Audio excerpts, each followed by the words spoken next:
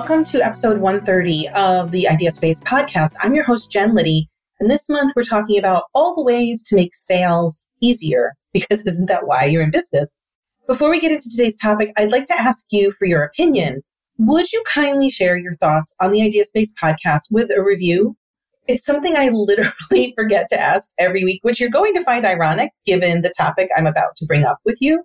And if you do send a review, I would be so appreciative. I will be sending you many thanks and appreciations from over here in Syracuse, New York, because you've just made it easier for more people to find the information here that will help them grow their businesses. So yay.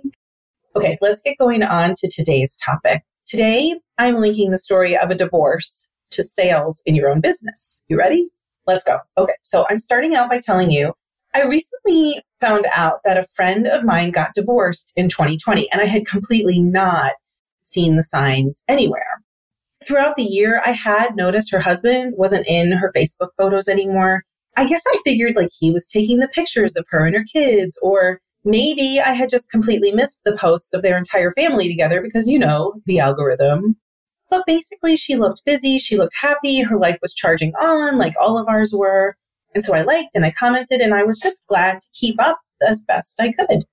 And frankly, when it comes to keeping up with people on social media, I don't really assign too much attachment to what I see there, because think about it. Some of us are posting, every bowl of oatmeal and raisins that we eat, and others are just only giving us the beautiful highlight reel. And then other people are like super vague, the vague bookers who keep it really sporadic or cryptic. And I'm just not a person who's going to do a lot of spy work to figure out what's really going on with them. So anyway, I just don't put a lot of stock in what somebody's putting on Facebook. But when I learned that this friend had actually gone through a really painful divorce in 2020, I can't say I was shocked, but I definitely had not put two and two together. And when we finally got some voice-on-voice action on the phone, she gave me all the details. But if I was a bit savvier, maybe I'd have surmised that something was going on in her life. But I'm not always terribly observant or savvy, and I also try not to be nosy. So when in our conversation, she spelled it all out for me, that's how I found out that she had gotten separated and divorced during 2020.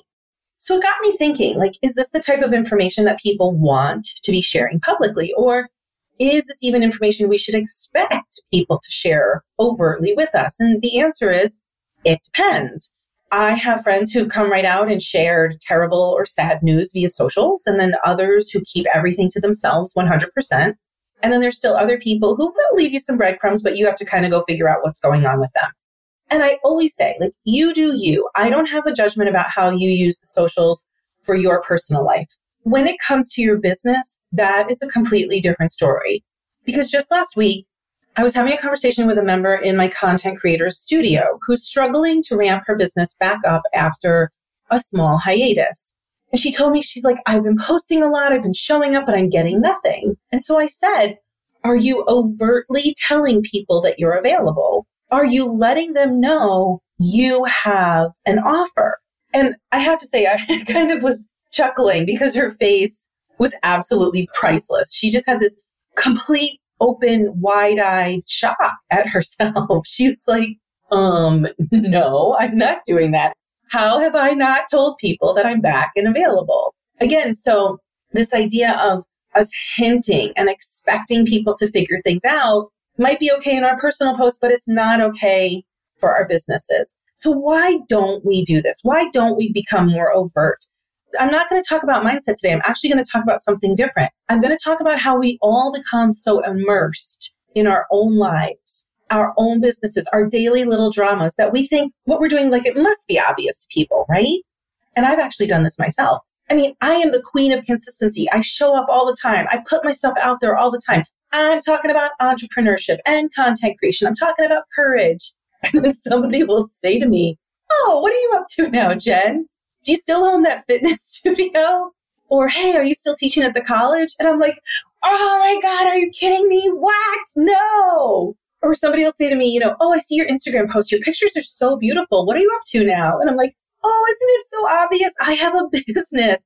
I have something that can help you. I have a program you can join to grow your business. Isn't it obvious? And it just makes me laugh so hard because no, it isn't obvious. It just isn't obvious to everybody. What we need to understand as entrepreneurs is that To everyone outside of our brain, they have no idea about all the intricacies of our lives, our businesses, our offers, the services we have, the products we share. When you understand that, it will make your life so much easier because you'll realize, oh, people need me to be overt. They need me to show them the exact path of how to get to the thing that I offer. Just like with my friend, like I did not notice all the subtext there. I did not notice the hints and the nuances. She had to bang me over the head with it. That's when I knew. So what did I tell my client? The one coming off of her hiatus?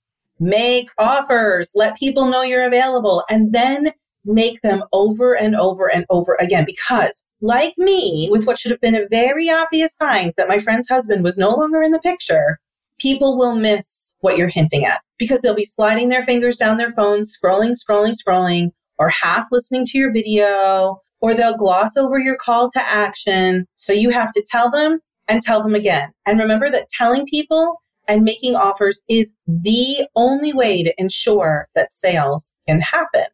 If you hide your offers, no one will care enough to read your mind or read through the lines or search out what you're offering. So promise yourself this week, no more breadcrumbs, no more hinting, no more waiting for people to ask, how can I work with you? What do you do? What are you offering? Instead, invite them in.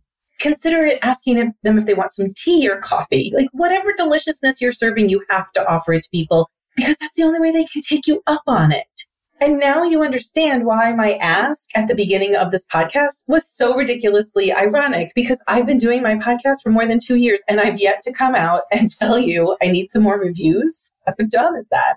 So, oy vey, I'm taking my own medicine. I'm sharing this reminder. Please leave a review and share this podcast with somebody who can benefit from it. Please and thank you. I appreciate it so much. And one last thing, put your offers out there.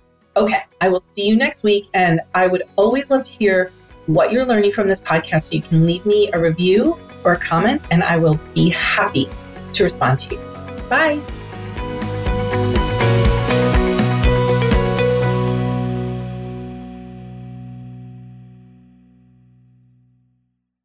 This podcast is part of the Sound Advice FM network. Sound Advice FM. Women's voices amplified.